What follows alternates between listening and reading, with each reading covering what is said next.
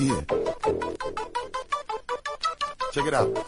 See, the only thing you need to do right here is nod your freaking head. Hey, well, all right, sir, I'm gonna give a lot of money and welcome aboard. Here we come, lot number 29 in. What are they gonna give for? I'm a 25 to get 35, another 50, make it 50 bit long. Hey, well, all right, sir, I'm gonna give a lot of money and welcome aboard. Here we come, lot number 29 in. What are they gonna give for? Yeah, boy! Boy, it's October 6th, and it's episode 124, and this is the Fantasy Football Auctioneer. I'm your host, Uncle Buckets. The Fantasy Football Auctioneer is the official podcast of thefantasyfootballauction.com, the internet's only website dedicated to fantasy football auctions. You can find us on Facebook at facebook.com/fantasy football auctioneer, or follow us on Twitter and Instagram. We are at Fantasy Auction. We also are still running that online, that Twitter all auction Twitter community. You can follow that group at FF Auction Advice and connect with auction players from all over the world. We've got a great show for you tonight. Tonight, we're going to take a look at week 4 being over, and it's do or die time for many fantasy teams out there. So we're going to help you out and get ready for that mid-season push with waiver wire, fab, and lineup help.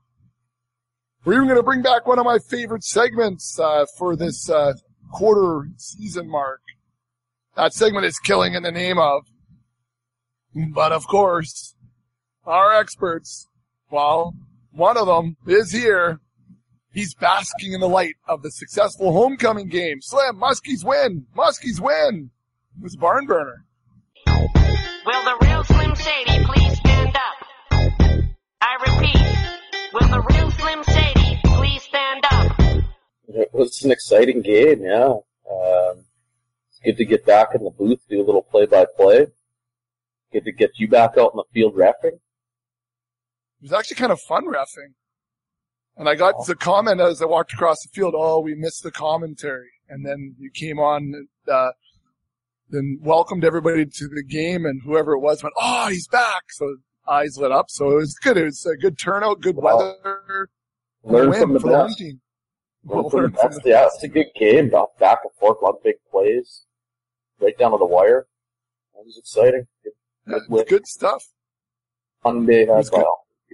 Fun day had by all. That's right. And everyone was safe, I think, on after the game, so that's a good thing too. Mm-hmm. So we're safe tonight because we don't have Blister. The single parenting / double hockey tonight, I think. Got the best of the big man. I got the best of them. Set them back. So we're going to, when we get to this to the man later on, we're going to hold off. We'll just quickly recap, but we won't go through this week because I don't want to taint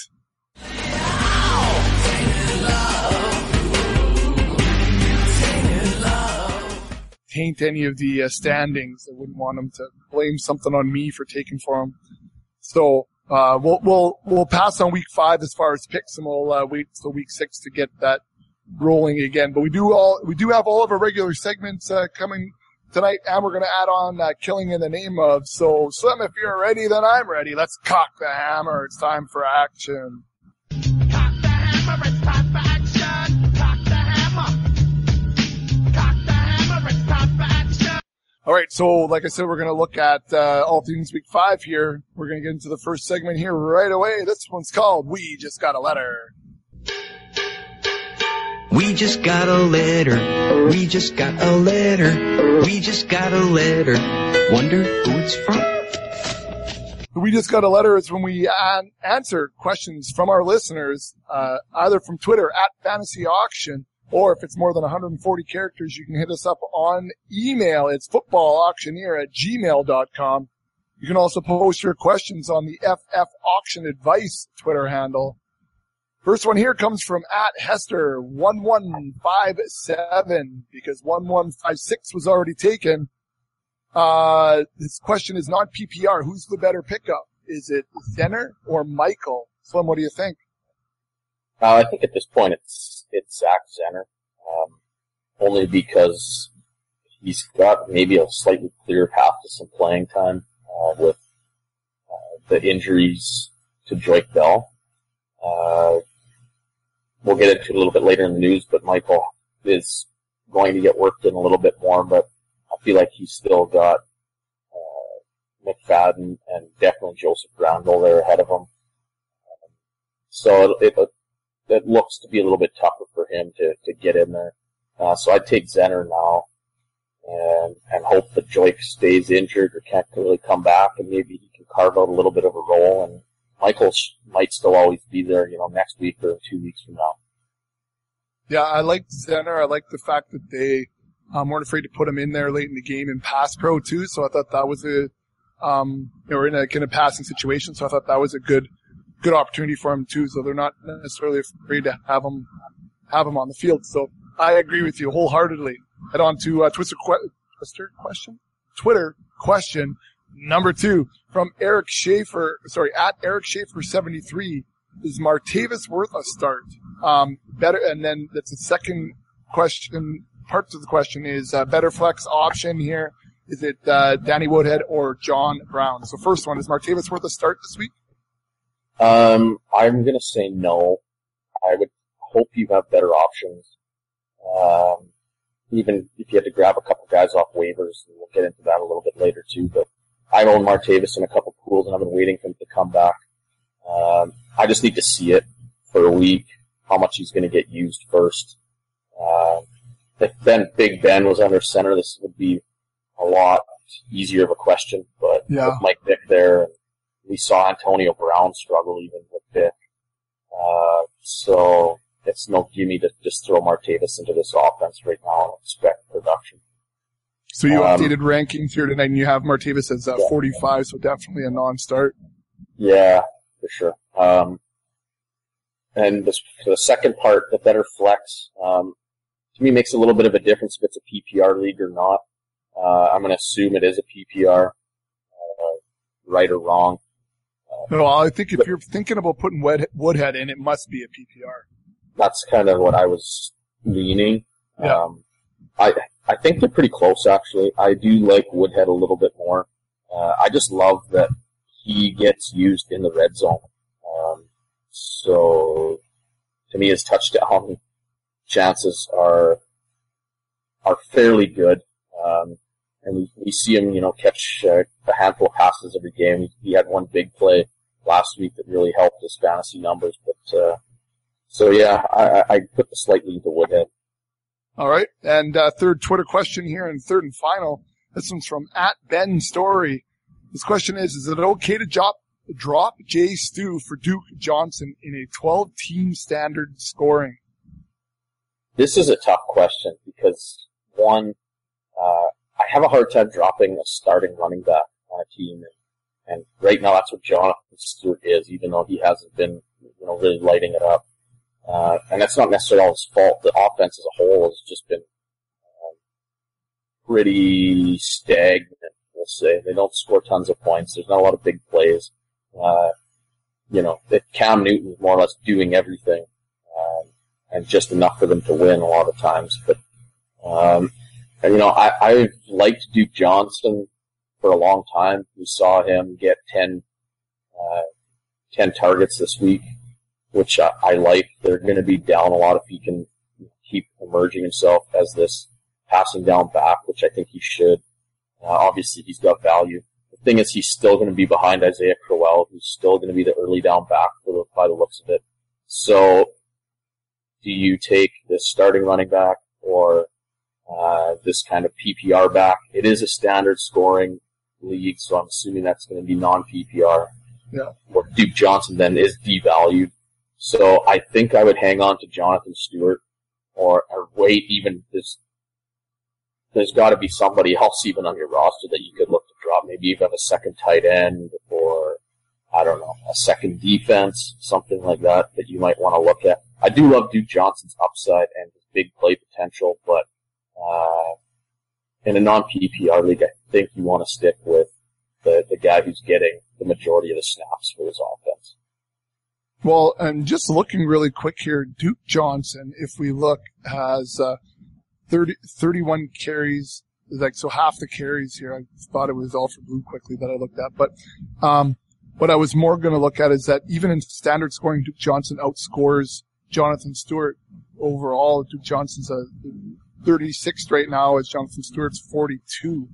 I thought it's overall. See, that's overall. interesting. According to this, I'm doing just, standard scoring on, this is based off of, fantasy data, which, I know a lot of, sites are pulling their, Well, I'm glad you said that, because this question literally came in about 45 seconds before we came on the air, and I just typed it on the script as we started. And Duke's 36, Jonathan Stewart is 42. Never have guessed that. And now that you said that, then I think, you know what? I would take Duke then. If he's outscoring him right now in standard scoring, Yes. then, yeah, I don't see, I mean, we're seeing his role increase bit by bit every week here now. I don't think he'll ever necessarily just take Crowell out of the picture by any means, but he's going to be in the field a lot just because Cleveland is probably going to be playing from behind a decent amount for the rest of the season. So he has value just in that alone, that he's going to get touches or at least reps in those situations.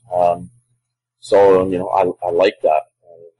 And, if he's outscoring them already, which I, like I said, would not have guessed in standard scoring, then sure, take a flyer on him. All right, so PPR scoring, let's, and listeners at home, play along. Jonathan Stewart right now, overall rank in PPR, over, under, RB30. Under. Okay, over, under, RB40. I don't know, such a shit show down here. Probably under. I don't think he's caught many passes. RB50 right now. Okay. RB50. How many receptions does he have? I bet you he's got less than 10. 5. Yeah. Oh, yeah. So now, over, under on Duke Johnson in PPR. Over, under, 30. Over. Barely. No, he's 23rd right now in PPR scoring. Okay. I figured maybe. And if you just, it's just, you look, it's Duke Johnson 23, Theo Riddick 24, Rashad Jennings 25, Charles Sims 26, Eddie Lacy 27. Yeah. Oh no. We kind of talked about this last week. I feel like there was just some of these names, and goes to show you, especially in PPR leagues, how there's zero need to just load up on running backs and early or for big amounts of money in your draft. Number one PPR back right now, Devontae Freeman. I feel great knowing now with all this. I remember listening throughout the summer. I can't remember when it was, but John Paulson was on. It was probably his 4-4 podcast. Yeah. Actually, may have been a RotoViz one. Whatever. He threw out the idea and said, you get Levy and Bell, or you get Lacy or Charles. You get one of the top guys. Who do you feel are going to be one or two? Yeah, I running remember backs? listening. It was on the 4-for-4 because it was that stat about the. Oh no, it wasn't. It was on RotoViz. I think that they were just talking. I don't know if Paulson was on it, but I think they were talking about his stats.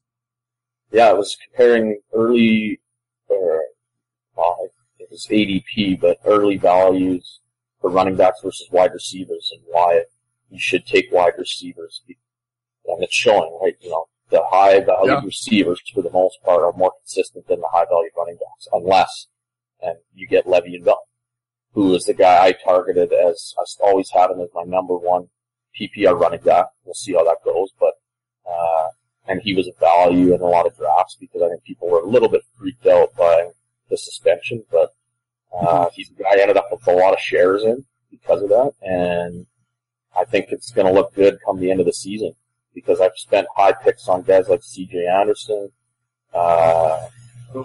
that's been terrible. So, yeah, I think this will play out quite nicely for the owners that followed something along those lines. To go back to that earlier, the flex question, Danny Woodhead right now is RB6 in PPR. I did know that because I own a ton of shares. RB6. It's huge. Love him. Huge. That's huge. He was one of our guys to target late, right? Yeah, Sleeper. that's right. Get him cheap. You got your money back on that. Oh. Yeah, no, that was a big move. Make that trade. All right. Well, that's the end of the Twitter questions. We had 3 of them come in last minute, so that's what we'll answer. Let's move into segment number 2, Slim. This one's the fantasy football news, buy or sell.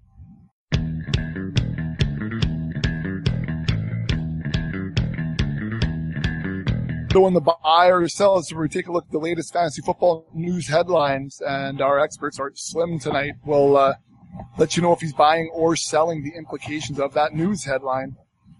The first one here is that the Bills sign Dan Herron. So the Buffalo Bills hosted T-Rich and Boom Herron and several other running backs not listed to work out on Tuesday in light of Carlos Williams' recent concussion. So after the workouts, the Bills announced that they have signed Dan Herron. So, Slim, buy or sell that Boom is a boom or bust play this week, but he definitely has RB2 upside, considering that Shady may not be playing. I'm going to sell. I think Carlos plays. I think he gets a fair amount of reps. I don't think Boom sees a ton of work, just some spot duty and maybe passing situations and things like that. So I don't like him as an RB2. And I'm not too concerned at this moment about Carlos Williams not playing. All right. Headline number 2. The Raiders still trust Latavius Murray. So this is, according to ESPN, with the game on the line in the fourth quarter at Chicago on Sunday, the Raiders had Latavius Murray sitting on the bench after gaining 139 yards in rushing. He sat on the sidelines when push came to shove late in the fourth, and Roy Halou, the third down back, got the majority of the snaps late in the game. Jack Del Rio says that he would characterize it as using members of his football team in a fashion that gives ourselves an opportunity to win. And then I threw up just a little bit in my mouth from that cliche line. Anyways, Slim, so here's the question, buy or sell? Fantasy football players should be worried about starting Latavius Murray in week 5. No, I don't think you need to be worried. I mean, to me, this is just a move that this is the NFL nowadays, unless you are Le'Veon Bell, Jamal Charles, Matt Forte, or Eddie Lacy, guys like that don't ever really come out of a game, are fairly game script insulated. Doesn't matter if you're winning or losing, they're involved no matter what. We saw it with Jeremy Hill a couple weeks ago. You put the ball on the ground. It doesn't matter what you've done previous to that. There's a good chance you're going to find some pine and lose some touches. And, you know, I'm a little bit surprised that Halou hasn't got more work throughout the season. I like him as a deep sleeper this year. I think he's pretty talented. He's got a pretty wide-ranging skill set. I think he's a good runner. He can catch passes. So, to me, he's a decent guy to have on your football team. But yeah, I just think, you know, it was a bad day for him. They rode the hand that was hot at the time. We see it quite a lot in the NFL. So I think Latavius should get plenty of opportunity to bounce back this week. And I have him as a very high-end RB2 this week, or even low-end RB1. So I'm not too worried about it. Well, he is RB7 in PPR right now. I mean, he has 68 carries for just under 300 yards already, and 16 targets in the passing game too. So, I mean, you can see where Halou isn't getting a whole lot of love in even the third down situations. But 16 targets is a fair amount of targets coming out of the backfield for a guy who is supposed to have a third down. So 4 games. Yeah, not too shabby. I mean, catching 4 balls a game, that's pretty nice little. Helps to pad the stat line just a bit, eh? Yep, for sure. All right, so speaking of padding the stat lines, Arian Foster, he was back in week 4, and he came out of week 4 as considered as fine, so he didn't hurt himself anymore, so that's good. So he returned from the groin injury, and on the very first play, he caught a pass for 15 yards. So I'm sure that everybody that decided to not put him in or to put him in, there's mixed emotions after that very first offensive play. He did end the game. He only had 8 carries for 10 yards and 3 passes for 25 yards, but he seemed to come out healthy, which was good. thought that was an interesting play. Like we always talk, or they always talk to Texans that they're bringing him back and they're going to feed him the rock. They're going to make sure he's well rested so that he comes back 100%. And I mean, he had 13 touches, which isn't huge, especially for Arian Foster. Anyways, he came out fine. He wasn't injured. And they say he's going to be ready for the Thursday nighter against Indianapolis. So slim buy or sell that Foster is an RB1 this week, and he will be the rest of the season. I buy that. I have him as a mid-range RB1. I actually had him, I think, as by RB5 or something like that last week. I went on a limb a little bit. The touches don't worry me. They were getting their ass kicked really right out of the gate. They knew they had a short week coming. I feel like, once they knew it was out of reach, they probably said, what's the point of us rolling him out here for another 30 plays and risking him getting, setting a setback or something like that when they're on a short week. I would have liked to have seen him rush for a little bit better, average, but obviously he was involved in the passing game. That's a good sign. But the Texans as a whole just looked pretty awful, but especially for the first half when Mallett was in there. I think it's just good he was out there. He got some reps, didn't get injured, and I think, we know he puts up tons of points when he's out there, so, buckle up and get ready for a solid 20-point average here as long as he stays healthy. Well, the guys that decided to spend some money on Foster and Gurley, let's say, and went, we're just going to ride this out a little bit, are going to start, I think, reaping the rewards. If Foster stays healthy, and what we saw out of Gurley last week, that's changing a lot of fantasy leagues. I think those, week 5, I think will be a big shift for some guys who were struggling, but had guys on their bench. Well, that's it. You just have to weather the storm. I know even in our home auction league, I didn't have Foster, but I had Gurley, Le'Veon Bell, Martavis Bryant, and it was just more or less weather the storm for the first 4 weeks. Yeah, go 2-2 if you can. Well, that was the goal, 2-2. I went 1-3. Beat me this week, though. Le'Veon, thankfully, has been contributing. So it was encouraging to see Gurley coming in, and I can finally, I think, start thinking about plugging him into my starting lineup now.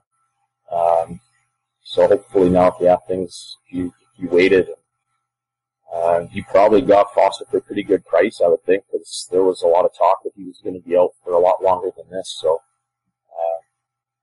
hopefully he stays healthy for him. That's a big deal. And in our big home auction, we were head-to-head this week, and you did reign supreme. Le'Veon Bell definitely with his 28 points helped you out, and my big-name running back C.J. Anderson didn't, but did run Devontae Freeman, which then you'd think would help to even that out, but in big trouble at the receiver position. So I had to play both Saints receivers because I noticed that. And I should have thrown Decker in. I missed it because of the early start. I thought I went on to go change it. It was early in the morning. I went to and I missed it. And I got to start. Yeah, I got to start making some moves. With Sammy Watkins being out, I thought I'd be able to have him in there and then have a little bit of a hope. But you got me head to head this week in the big auction. Thanks for giving me my first win of the season. Hey, anything I can do to help out the FFA. I'll remember that. As long as we keep it in the family, right? That's the key. I'm 2-2. I'm doing all right. I'm going to be okay. I got to do some waiver moves, though. The bench is suspect, to say the least. Brandon Coleman didn't do anything that what I thought he might be able to do. So, I have to start doing some stuff. Yeah.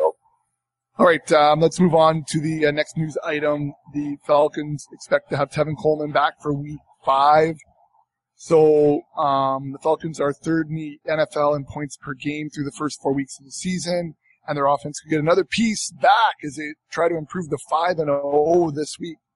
So Dan Quinn says that they're hoping that Tevin Coleman gets a little bit of work here on Wednesday, and then hopefully they'll have him back with them for the weekend.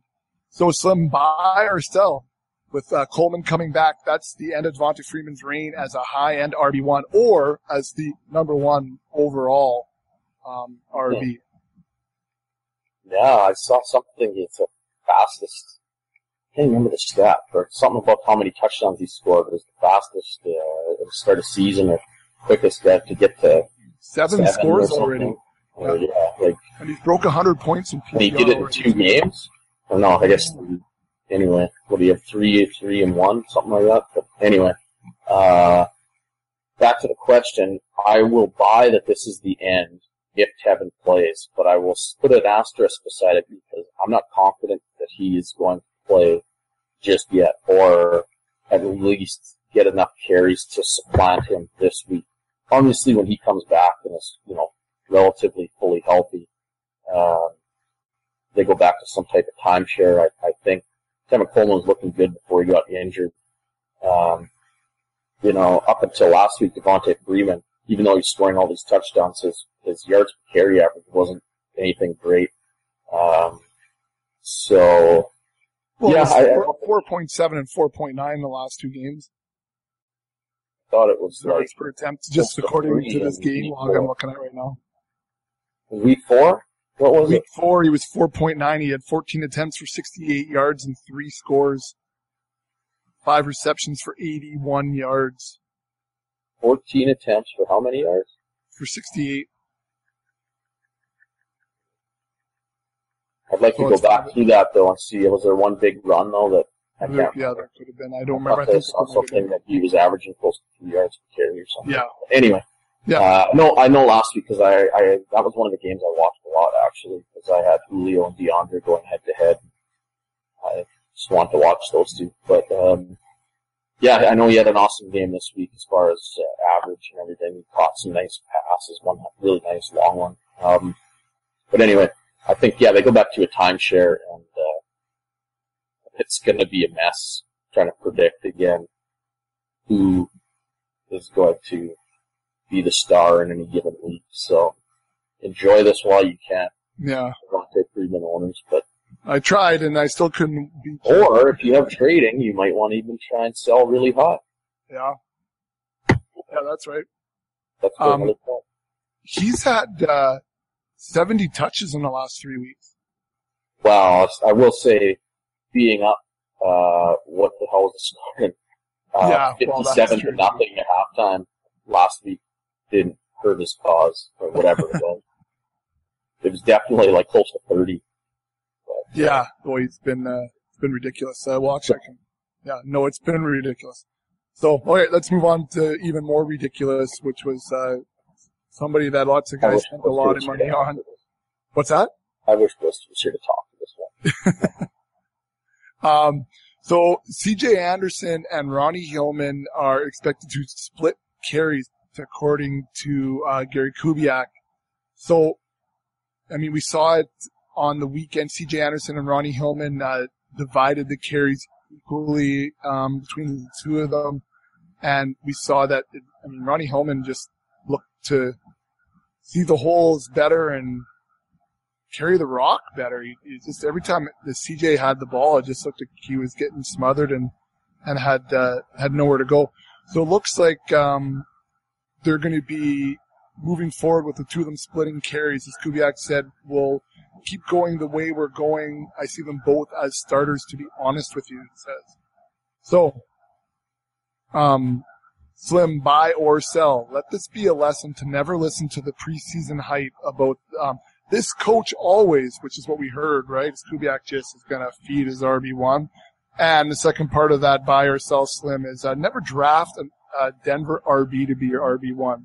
Just thinking of Monty Ball last year. Well, I guess I'll sell the first part. I don't necessarily, I believe me, I think a lot of this comes down to the Denver offensive line. They're just bad. If they were decent, I think Kubiak would love nothing more than to be able to feed his stud, whoever that is. I'm not going to say it's necessarily C.J. Anderson. I mean, I personally think, I thought this all last year, C.J. Anderson was the best running back they had in this team. I'm not going to go against that. I think he does a lot of things really well. I don't think Ronnie Hillman's bad, though, either. But I think that we haven't been able to see C.J. Anderson do much because of this offensive line. And even Ronnie Hillman last week, a big chunk of his production, total production, came on one play. Yeah. He took a 70-yard touchdown to the house. After that, he didn't do anything, really. So he's fighting the same crappy offensive line play that C.J. Anderson is. So, I mean, I guess the moral is we should have saw this coming. I mean, I talked about it with people about Virgil Green who thought, oh, yeah, you got to take Virgil Green. And I looked at that as that's a move they brought in at this blocking tight end because they realized their offensive line is garbage. Right. He's not there to catch passes. He's there to keep Peyton Manning from getting killed every week. So I kind of kicked myself because I realized the offensive line was bad, and yet I still made picks of taking C.J. Anderson fairly high. You just thought he's going to get 20-plus touches every game. I did think there'd be lots of touches. Right? Yep. Yeah. And I didn't think it would be this tough sledding for him. So I regret that. Now, I will say the one pool that I do have, it's in the fishbowl. I picked at the end of the first round after the top 7 running backs had gone before him. And I will say I'm damned if I do, damned if I don't, because I remember I came down to I take Dez Bryant for C.J. Anderson. So I would have ended up with Dez Bryant, which would have been just as bad. So yeah, just as bad, except for if he comes back week 7, then. Well, that's true. I guess if he does come back, by then probably I'd be so far behind that he wouldn't be able to get me into the playoffs. But yeah, especially in that league because it starts early. Yeah, it does. Anyway, I'm pretty much screwed in that one. So it is what it is. That's what it is. That's I'm ranked in the I think the top 65 of that league right now. Good for you. I'm doing okay. I'm doing okay over there. I think Blister's just inside 100. If I look today after week 4, I think he's at like 95. I think I'm at 64 or something like that. I didn't see you on the. I don't know. So, well, my top picks. Let's see. I took CJ in the first. Okay, Demarius. Did all right. But then I took Cooks fairly early. Oh. Those kind of killed me there. Thank God I ended up with Julian Edelman. He's helped a lot, but yeah, my running backs are brutal in that one. But that's what happens when you go RB. With the late round RB approach, and yeah, hasn't come to fruition yet. So. All right. Well, speaking of brutal running backs, Christine Michael now apparently will be part of the mix for the Cowboys heading into this week against the Patriots. So, according to DallasCowboys.com, with Lance Dunbar being out for the season after his knee injury on the weekend, now the attention will turn to Darren McFadden, Joseph Randle, and Christine Michael. Head coach Jason Garrett said that he expects all 3 to have roles this week when they face the Patriots. So you mentioned that they're going to constantly be evaluating things, and especially with Lance Dunbar being out, they're going to make it competitive, make the guys earn it. He says, we anticipate that Christine Michael will be a part of the mix this week along with Darren McFadden and Joseph Randle, and he'll see as the week goes on. So, Slim, buy or sell? Really, who cares about Christine Michael? It's Joseph Randle. He's going to be huge because he's going to get a lot of those targets that Dunbar had moving forward. I'm going to sell it because I think that I don't think you can just write off Michael. I will say this, I was surprised last week when Dallas had the ball, I think it was on like the 1 or the 2, and they didn't bring him in. Because that's what I thought his role would be as the goal line back. The little bit bigger guy who can just smash them between the tackles and short yardage. And they didn't use that. I don't know if that's because they didn't trust him in that role yet, which seems a little odd. I mean, yeah, what did you bring him in for? Any running back can just run that play. Like there's no. Yeah, it's a dive. We've been running since Pop Warner. Exactly. So I was a little surprised at that, and it kind of made me think, oh, okay, well, maybe we're all getting way too excited, which we should all be used to. Everybody gets excited about Christine Michael no matter what. So, whether it's the Combine or the drafted by the Seahawks to be Marshawn Lynch, whatever. He just always seems to kind of overreact. But I do think he'll have some sort of, obviously, a role. I just don't know how much it's going to be.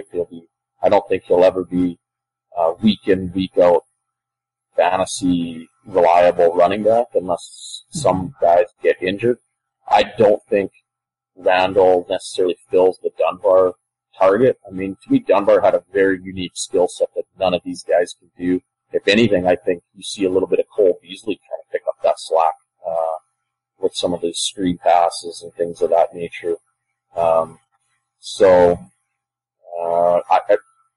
I'm not sure what the roles are going to be yet. I still think Randall is going to have the bulk of everything.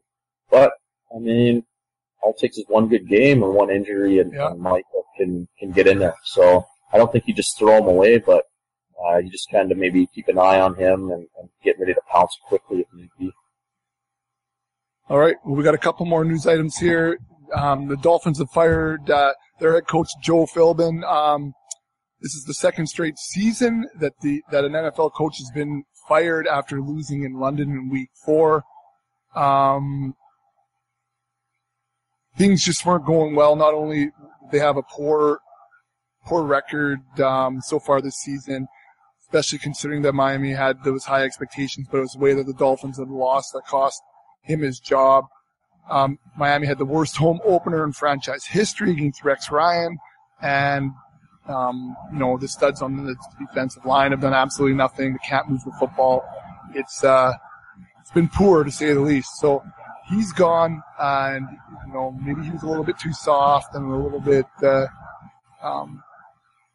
loose, as some of the reports that I had heard. But moving forward here, Slim, buy or sell that this coaching change is really going to have zero impact on fantasy football. So of no interest to us. I'm going to buy it for this year, obviously. I just think I just have a hard time seeing him just turning it around right now. A guy that has zero coaching experience. No matter how much he's liked by the players. He was a tight end coach. Yeah, well, yeah, I talk about head coaching experience. If you haven't even been a coordinator, I don't know how you just jump into this role. We're seeing this in San Francisco even. The players can like you all you want, but it doesn't necessarily just mean they're gonna play lights out for you. So I can't see this just reviving everything going on there. To me, there's a whole lot of problems. The culture there just seems awful. I mean, we knew this firing was going to happen 10 minutes into this game by the way the Dolphins came out. It's a mess there, and I think it's going to take an off season to really kind of figure out who they have to get rid of and who they need to bring in potentially to do that. All right, we'll buy or sell that this new head coach has the largest shoulders of any head coach in the NFL. I'll probably buy that. He's gigantic. Oh, no. I remember him from Hard Knocks. He was just a snuff-chewing beast of a man. Wow, I think he played 10 years in the NFL, right? Yeah, I think so, yeah. Something like that. Yeah, all right. Let's move into the last buy or sell here, Slim. The Chargers will welcome back Antonio Gates for Week 5. So the veteran tight end returns to Charger Park and begins preparation for his first regular season game against the Steelers on Monday Night Football. Of course, we remember he's suspended for the first 4 weeks this season for violating the NFL's policy on performance-enhancing drugs. Now, Ladarius Green filled in pretty good. I mean, he didn't play Week 3, which you were hoping, Slim, when we were at TCF Stadium. Mm-hmm. But he filled in all right, but now Philip Rivers has got his security blanket back. And like Rivers said, we're excited to get him back in there. He helps us on the field and in the locker room. We certainly missed him, so it'll be a plus. We're acquiring a Hall of Fame free agent here in about 24 hours, and that was last night. So Slim, buy or sell, Gates just becomes an instant tight end one this year, especially considering the horse crap that is the tight end position this year. I'm buying it. Doesn't mean he's going to be a tight end 3 every week, but He's got to be in the top 12, and I think he can do that. So yeah, I'm buying. As long as his body can hold up, I think you're trotting him out there every week. It's the tight end It is position tough. has just been what a fall from grace. Jimmy Graham. I think I have him as my tight end 8 or 9 this week. he's And I saw he's tight end JJ 10 right now. tweet out on the Monday night game that he was going to be their top streaming option when they did their pod. No kidding. And everyone got a chuckle and there was comments about that. But that's like what has happened there. And I'll admit I missed on that big time. I thought he was still pretty decent. I don't know how you get a weapon like that and like take him off the field and third and longs, and Yeah. just blows me away. And they always play him, like connected to the O-line, right? They don't give him that spacing and that ability Let him get in space. to work the seam. And he has as many Why would you targets. do that? That's never worked in the past, has it? Yeah, no kidding. He has as many targets as Gary Barnidge and Eric Ebron and There was one play. Larry Donnell and Kyle Rudolph. It was 3rd and 7, I think, or something. They took him out and brought in Luke Wilson, and then threw the ball at Luke Wilson, who didn't catch it. And I'm thinking, all right, what the hell is that? Like, I could not figure out for the life of me what that decision was or who made it, why they would do that. Like, I don't know. And just because we're on tight ends, can I ask you what happened to Zach Ertz this year? Well, he's another one. I'm talking They're just terrible, but like unbelievable. Yeah, well, I think I put in a waiver and I was dropping them. I only own him in. I own them everywhere. Yeah, A I think I nightmare. only got him in 2 pools, but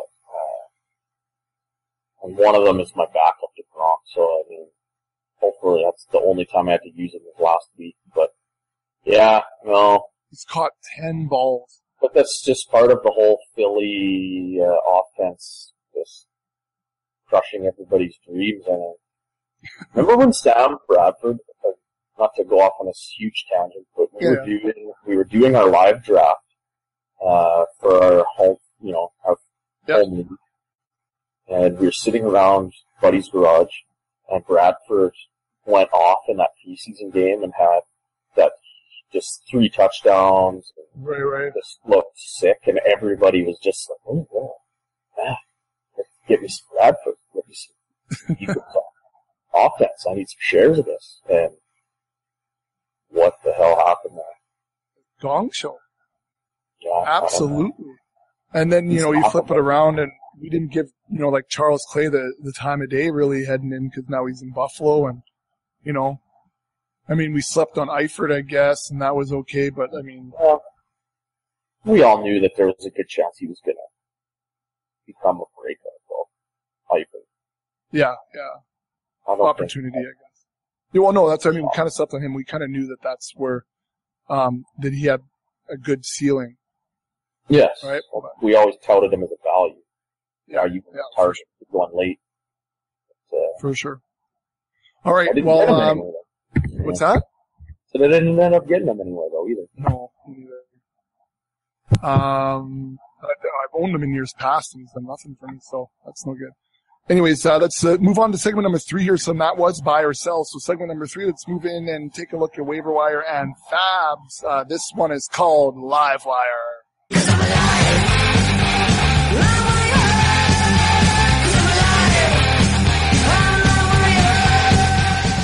So Live Wire, like we're talking about, we take a look at your Fab budget, we take a look at waiver wire, and guys that you should be targeting heading into Week 5.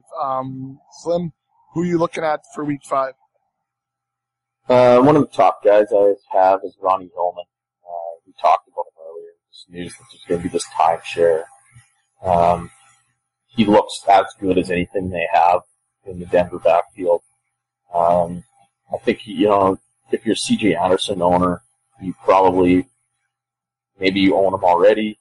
If you don't, I would spend up to 15% of my budget to go get him. I think just for an average owner, you're looking somewhere around 10. But, I would still think about going up to 15 if I needed to get him. All right. And I think if you're going to have a timeshare there, and he's going to get decent target or decent carries and targets, I guess. He's a good value. Who else is sitting on the waiver there for you, Slim? Duke, my boy. Again, we talked about him. His workload seems to be slowly increasing.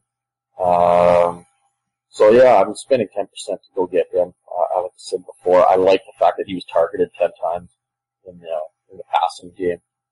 That's what he can do.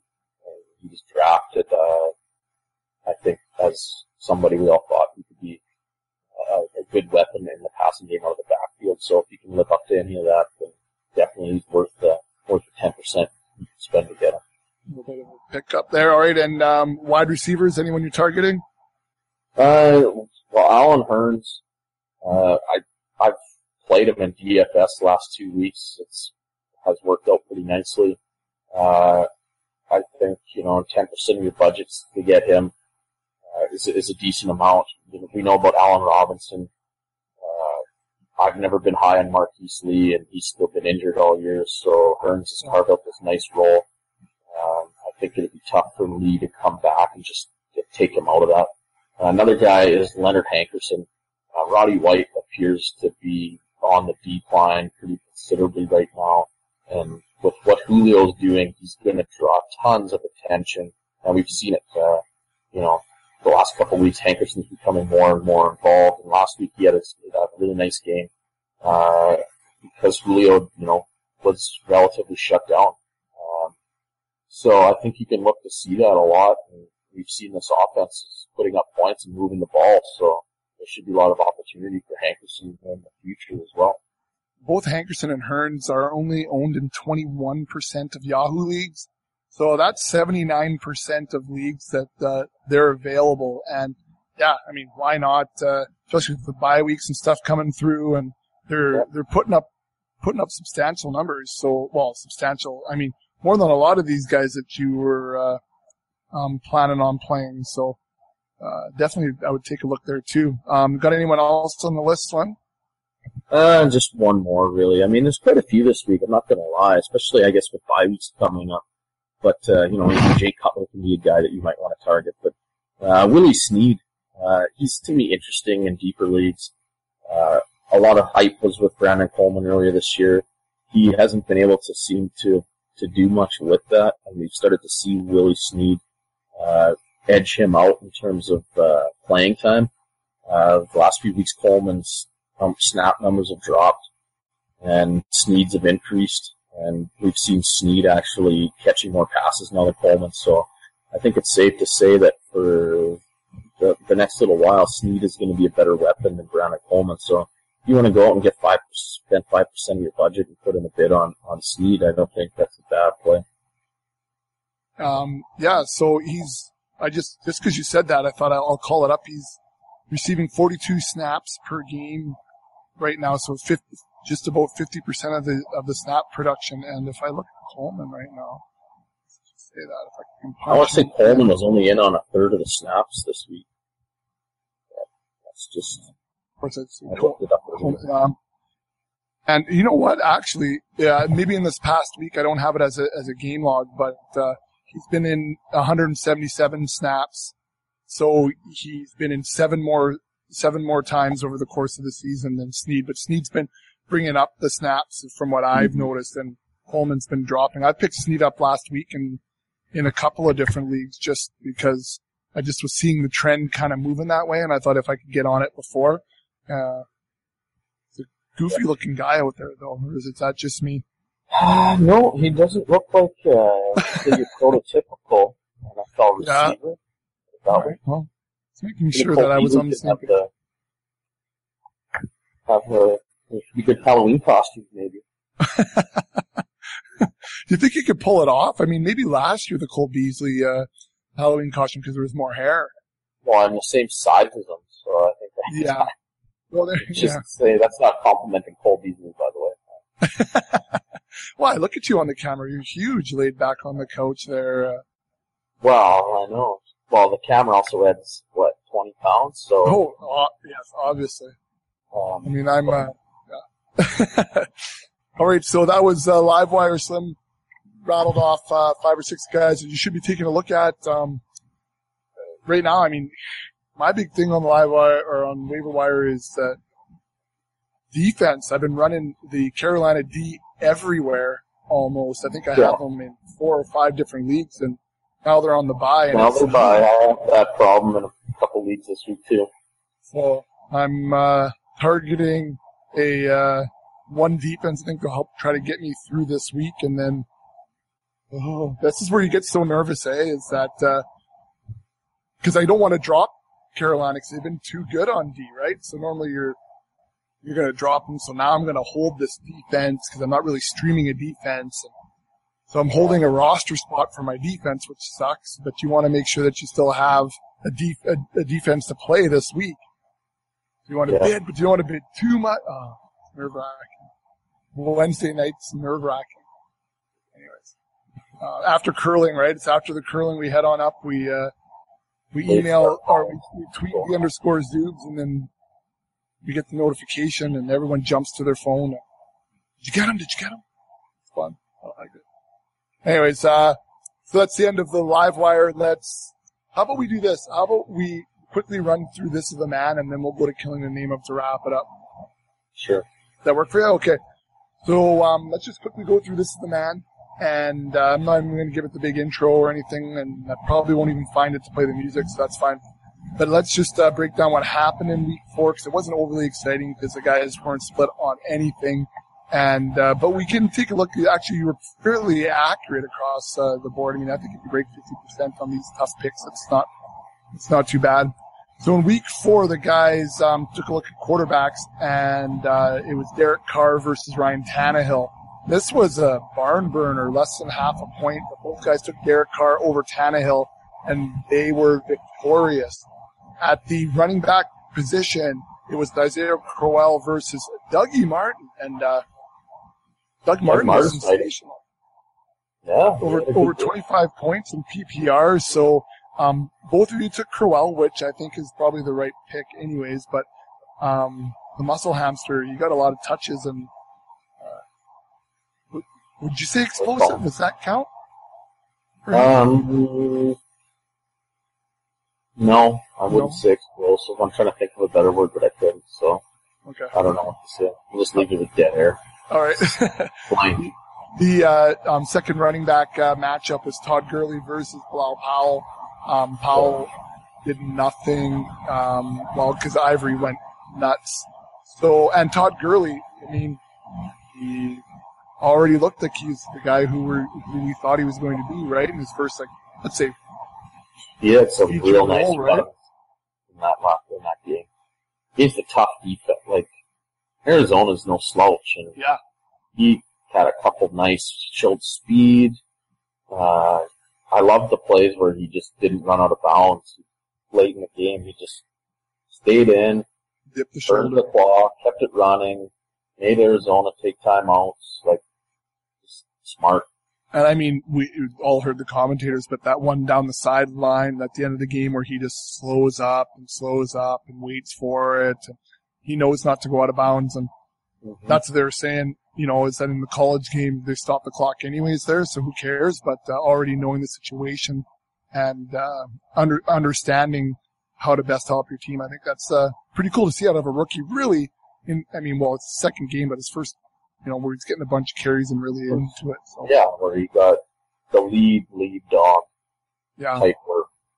So, and a chance, they were winning a lot of that game too, so a chance to, control the clock and hang onto the ball and pick up first downs and things like that. He did a good job. So both of you took Powell, and obviously we're not correct on that one. So we're going to move on to the wide receiver position. We looked at Ty Montgomery versus Ted Ginn Jr. Both of you took Teddy Ginn, and you were both right. He had a good game at 15.8. And I played him in DFS too. He was a nice little cheap play, and when he's scoring like that too, it makes a... I chickened out. I had him in all my lineups, and then I pulled the pin.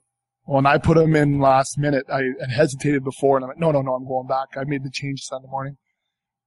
So both of you took Ted Ginn, and you're both correct. And then at the second wide receiver, it was Cole Beasley versus Marquez Colston, and you both took Beasley, and he had a nice game at over 12 points, so scoring points there. At the tight end position, you both took Eric Ebron, who unfortunately got dinged up and didn't produce the way we'd hoped. But Colby Fleener with a 23 smash against the Jags. Grandpa Hasselbeck in there, throwing him the rock. Yeah, that's right, eh? And then at the flex position, we had Alan Hearns versus Leonard Hankerson, and another nice barn burner. Both guys, as we mentioned before, really putting in quite a season here. Hearns wins with a 28.6, but Hankerson no slouch at 22.3. And then at the DST, both of you took the Atlanta Falcons, and well, we know what happened there. So the Falcons scored 21 points to the Redskins 6 points. So the running total in week 4, both of you, because you didn't split on anything, both of you got 5 points, and it keeps a 5-point gap for you, Slim, 18 to 12 over. Don't 6 get points, me. sorry. I'm sorry, 6-point gap. Slim's at 18 overall, and Blister at 12. So we don't have anything going forward for week 5 because Blister's not here, and I don't want to cheat him or whatever, or cheat Slim because I picked better than Blister or whatever the case may be.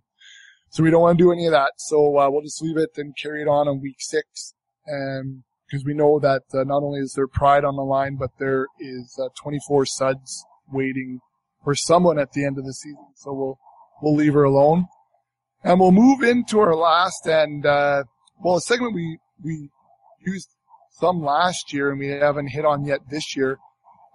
This one is when we rant a little bit about what we've seen so far in fantasy football. This one is called Killing in the Name of.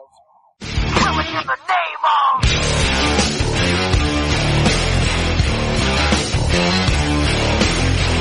So Killing in the Name of, like I said, is when we take a look at something that we're killing in the name of fantasy football. Slim, do you have something that you're killing in the name of fantasy football? Well, not so much fantasy. I mean, we could just go, I guess. Yeah. One thing that jumped out to me, and this wasn't in fantasy, but this weekend, was how bad offensive lines in the NFL look. Like, I'm trying to think this, like, I know, watched a bit of the Niners game, obviously, as a Niners fan. Horrendous. That Monday night game was 2 of the worst offensive lines in the NFL going head to head by the looks of it. It just felt like there was a common theme in a lot of games. You heard the announcers talking about how bad the offensive line is for this team. And I don't understand what's going on. Like, is it where that pro teams are missing on top end talent? Like, I think of a few guys, Jacksonville, Kansas City, St. Louis, the last few years have spent high picks on tackles that may or may not pan out. They haven't maybe so far. Philly's offensive line comes to mind too right now. Like, how is this happening? Like, college games, we still see these great running performances. They pass, they run a lot of schools still run these pro style offenses, where there's lots of passing and things. How are these kids coming out so ill prepared to play at the NFL level? I don't understand where this transition is failing. Is defensive lineman that much better? I don't think so. No, I don't think so. I just can't figure this out. And, the Colts, what the hell have they ever done to address their offense? Like, they didn't have Andrew Luck there.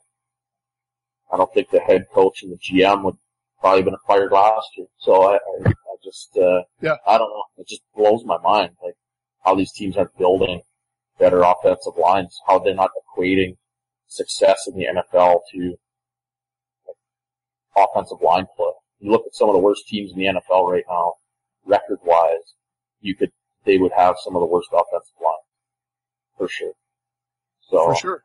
And that affects your fantasy game because these guys that you're expecting to go off as running backs just They aren't. don't. You're right. We see it in Denver right now. We're seeing it in Philly. We saw it last night with Detroit.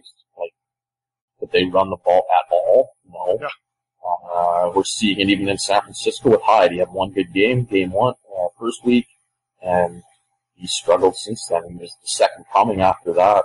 Right, that's right. The spin move, right? You could have sold him for whatever you wanted to, but yeah, I mean, it does. It kills the running game. And hey, look at the running back stats.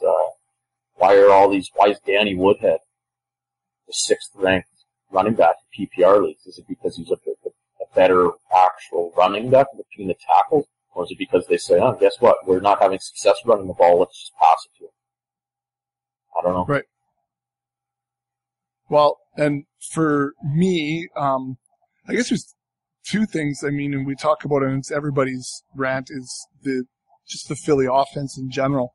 As a Cowboys fan, I love that they suck, but as a fantasy football owner and a Jordan Matthews owner, and it's just and a Zach Ertz owner, it's impossible almost. It's impossible to watch, and I can't imagine if you were a DeMarco Murray owner this year. Then you would have spent good money on him, and he is completely disappointed, and Chip Kelly's completely disappointed for you.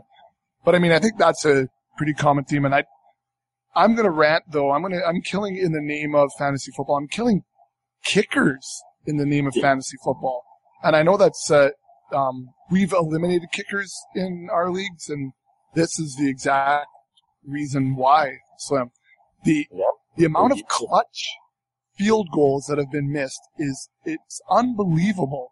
I mean, these guys, they just kick the ball. And I mean, this is what they get paid the big bucks for, right? I mean, we're watching the other night, and it's the kid from New Orleans, Hawker? Yeah. He was a goalie in the MLS a short time ago. And now he's kicking in the NFL? And then you wonder why he's shanking kicks when push comes to shove? I mean, half the league, well, I'm just looking quickly here at field goal percentage, and there are 13, 14 guys that are already under 80%.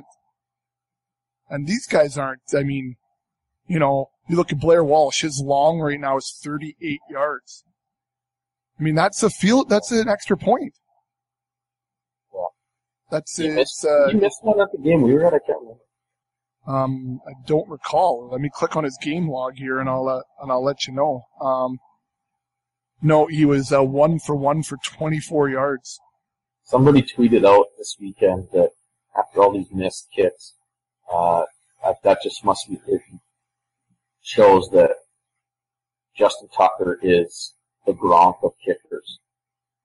And some people lost their mind. I don't know if they didn't, it was a joke, or it was just like, it was quite funny.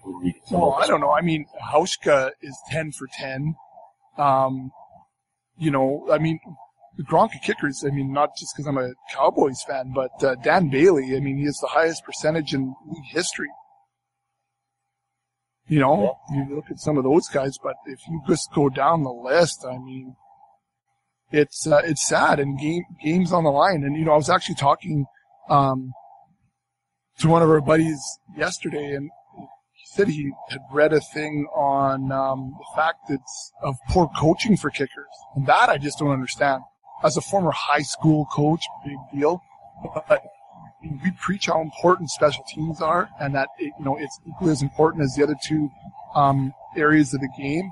And this is points and games that are lost. And if you don't have quality coaching and film breakdown, I mean, maybe I'm wrong, and maybe what he told me is completely out of it, but from what he read or what he heard on wherever he was the fact that these guys should just basically go out and kick. And there's they're not breaking down technique. They're not, they're not analyzing baseball that just goes up to the plate and swings and doesn't watch film. Yeah, but hit they the have bad bag. coaches, right? Yeah, I And know. I don't know. You just say think that the game, there's been games already just lost on just sheer shank, right? Like it's not even clutch. Like, oh, we're going to go kick a, 59 yarder to win the game. It's just, it's a chip shot, some of them. Anyways, that's because we're not necessarily in the fantasy killing the name of, but that's one thing that I really want to kill in the name of just football in general, that it's a tragedy, really. That, Well, but it could be fantasy though too. Like, you're what right. if that guy that needs like 2 points, your kicker goes out there, the Hawker goes out there, he nails that kick at the end of the game, you win your week. Yeah, for That sure. chip shot. For an NFL kicker chip shot, like what, 35, 40 yards? It should be. Yeah, it was an extra point. 98%. I thought it was a gimme. And Absolutely. he makes that, you win. Then he misses it, and now you don't. So, it could be fantasy. It could be fantasy, I guess. Yes, you're 100% right. I actually want to look up the stat now on Hawker, because I'm sure they said he played in the MLS. He was a goalie. And then he went back to school or something. Thought they said it. I went crazy. But maybe it wasn't him. Maybe it was somebody else. But I'm just looking on his Wikipedia page here quick, but there's nothing. I'm going to edit it right now and just say that he was, so that they say that stat. There you go. You know what I mean? Well, according to his Wikipedia page, Yep, put it on there. yeah, no, I don't see it. Anyways, all right. So that's something I wanted to kill in the name of fantasy football, and just mentioning with Eagles, which I'm sure everybody's upset with too, including Eagles fans. I can't imagine being an Eagles fan right now. You have all the hype, right? You're going to win the Super Bowl.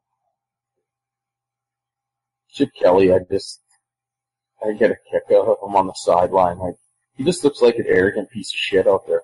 Like, it doesn't matter how bad they play. He just looks like shit's just going awesome for him.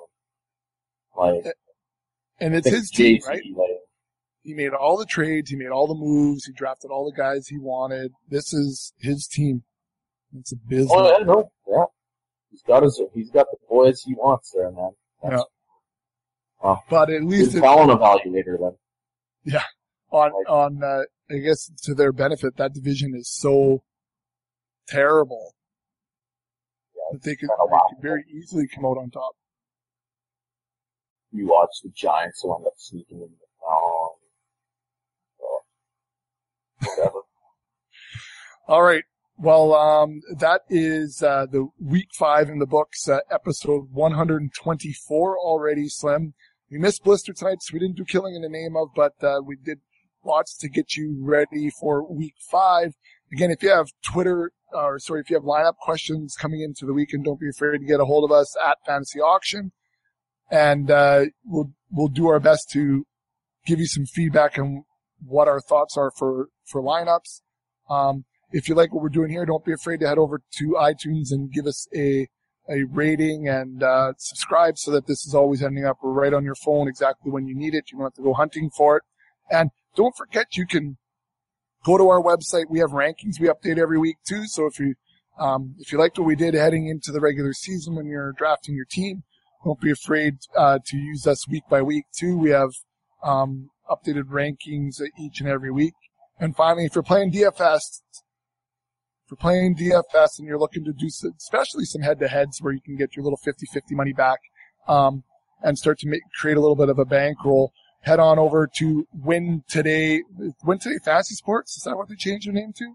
Go to our website, and you can under our podcast there'll be a link to our promo code. So if you head on over to their site and use promo code auction, you can get a 100% match on your, I'm really blowing this commercial here, but you can get a 100% match of up to $50. So There you you put in go. $50, they put $50 right in, and you can play it all in that week if you wanted to. It's not a trickle in. And if you want to know the truth about these amazing bonuses at FanDuel and DraftKings, then just read it. I've got the stats right there of the trickle in at 4% on both of those sites. So if you're playing DFS and you're looking for a different site to play on where it's low key and the big whales aren't out there, click on No the insider trading. No insider trading. That's right. That would have been another thing to kill in the name of fantasy football. Wish I would have had a little bit more data on that. Actually, my mom texted me this afternoon and said, "That doesn't affect you guys, does it?" Like, my mom, she's 70 or whatever. I'm pulling my mom out of she was paying attention. She was paying attention. So that's the fantasy football. Maybe that's something to do with Shane's podcast. Ooh. I'm good. Yeah, that's what I said. It has something to do with FanDuel, she says. Oh, it's so fun.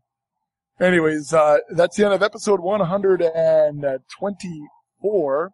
Slim, I won't see you tomorrow, but I will on Thursday. I'm back in the office, baby. Sweet. Gong show. And for the rest of you, I'll see you when it's springtime in the Rockies. When it's springtime in the Rockies,